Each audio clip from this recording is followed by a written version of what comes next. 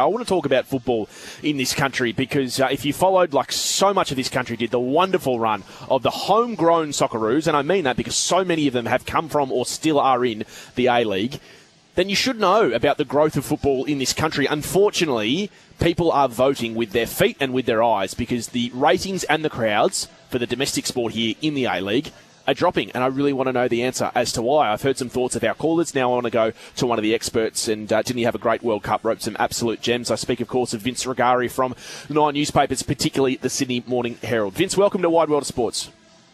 Hello, Samuel. How are you, mate? I'm great. We have such a great game, Vince, and we clearly can breed enough good players to go to a World Cup and challenge the world's best. So why not the A-League? You've covered the A-League since it started.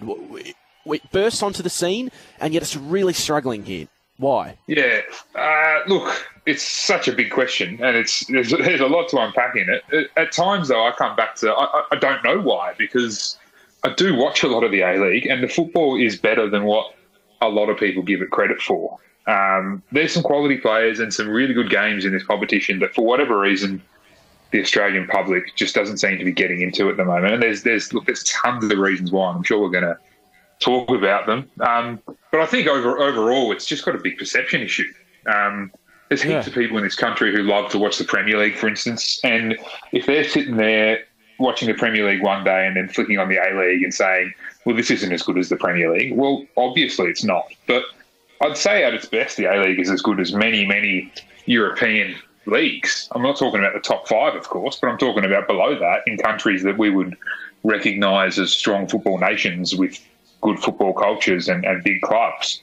We're not as bad as what we think we are, and yet the Australian public just seems disinterested in the domestic fare. And to be honest, historically speaking, it seems to have always been the case, but for a little period of 10 to 15 years maybe there, but probably less than that, where the A-League was a new thing, a novelty, around a time when football itself in Australia was booming in popularity. And maybe that was the anomaly, not the periods either side of it. I don't know. I obviously think about this stuff a lot, Sam. And that's without going into all the other little nitty-gritty things like broadcast and promotion and what have you. Yeah, well, I wanted to ask you about that nitty-gritty thing in broadcasting. Is Paramount streaming service as poor as people say it is, or am I just reading Twitter too much? Look, obviously people are complaining because they have issues. I got to say, I don't have as many issues as what I seem to see a lot of people having on Twitter. I have an Apple TV, which I watch basically all my television through. I don't really have my TV is no longer connected to the wall, so there's a Paramount Plus app on there, and 99 times out of 100. It functions correctly. There was a high-profile time a few months ago where the A-League streams, you'd click on that and it would actually take you to a live stream of CBS News from America, which was humorous for a few moments until I started to get really frustrated as to why I couldn't watch the football. But look, you can get the game on. There's things, though, like you still can't play, press pause or rewind or fast forward or anything like that. And for people like ourselves who have been using KO for such a long time, that's a basic function. You should be able to do that. And we're into the second half of the second season of this TV deal with Ten and Paramount, and that hasn't happened either. So it's a limited app. But I think the bigger problem is more just the fact that no one's got it, to be honest, from what I can tell. It's a new streaming service, and I mean, I don't know about you, most people have 2 or 3 streaming services probably. It's hard to pay for too many more. Most people have probably got Netflix, maybe Stan, and maybe like a Disney Plus or a KO. Yep. But Paramount's there's not a whole heap on there. Unless you're obsessed with the A-League, like me, there's not a huge reason to get Paramount Plus. There's stuff on there that is okay, but no killer shows that have got anyone talking. And they haven't been able to supplement the A-League rights with any other major sport. And I think we'd be talking about Paramount Plus and the A-League a lot differently and I think people gloss over this when it happens, but when this happened, I thought it was a big moment. When Paramount missed out on the English Premier League rights, I think that might have been at some point last year or maybe the year before, Optus re-upped on a 6-year deal on huge money. Had Paramount got the Premier League rights, granted, the monthly subscription fee would have gone up for sure because they would have had to have paid a lot of money to get them. But you bet your bottom dollar, like thousands upon thousands more people would have got Paramount Plus because they consider the Premier League a must-watch thing. Now, might not necessarily consider the A-League a must-watch thing, but I always go back to the fact that the A-League's best days when they were on Fox Sports before the Premier League coverage. So Matchday Saturdays was a sensational thing. You know, you'd have the TV on basically all day, watch a couple of A-League games, and the same panel would transition into talking about whatever the early Premier League game of that day was. And basically, if you're interested in football and you knew that there was Premier League going to be on that night, you'd flick the TV on early. And I feel like some people sort of stumbled into the A-League that way. These days, though, now with streaming, and particularly a streaming app that no one's got, it's hard to stumble upon it. And the other part of that is it's hard to stumble upon it on free-to-air too, because as I say, I think there's a lot of people who are in a similar situation to me in terms of their TV is not plugged into the wall. The days of channel surfing are kind of dead.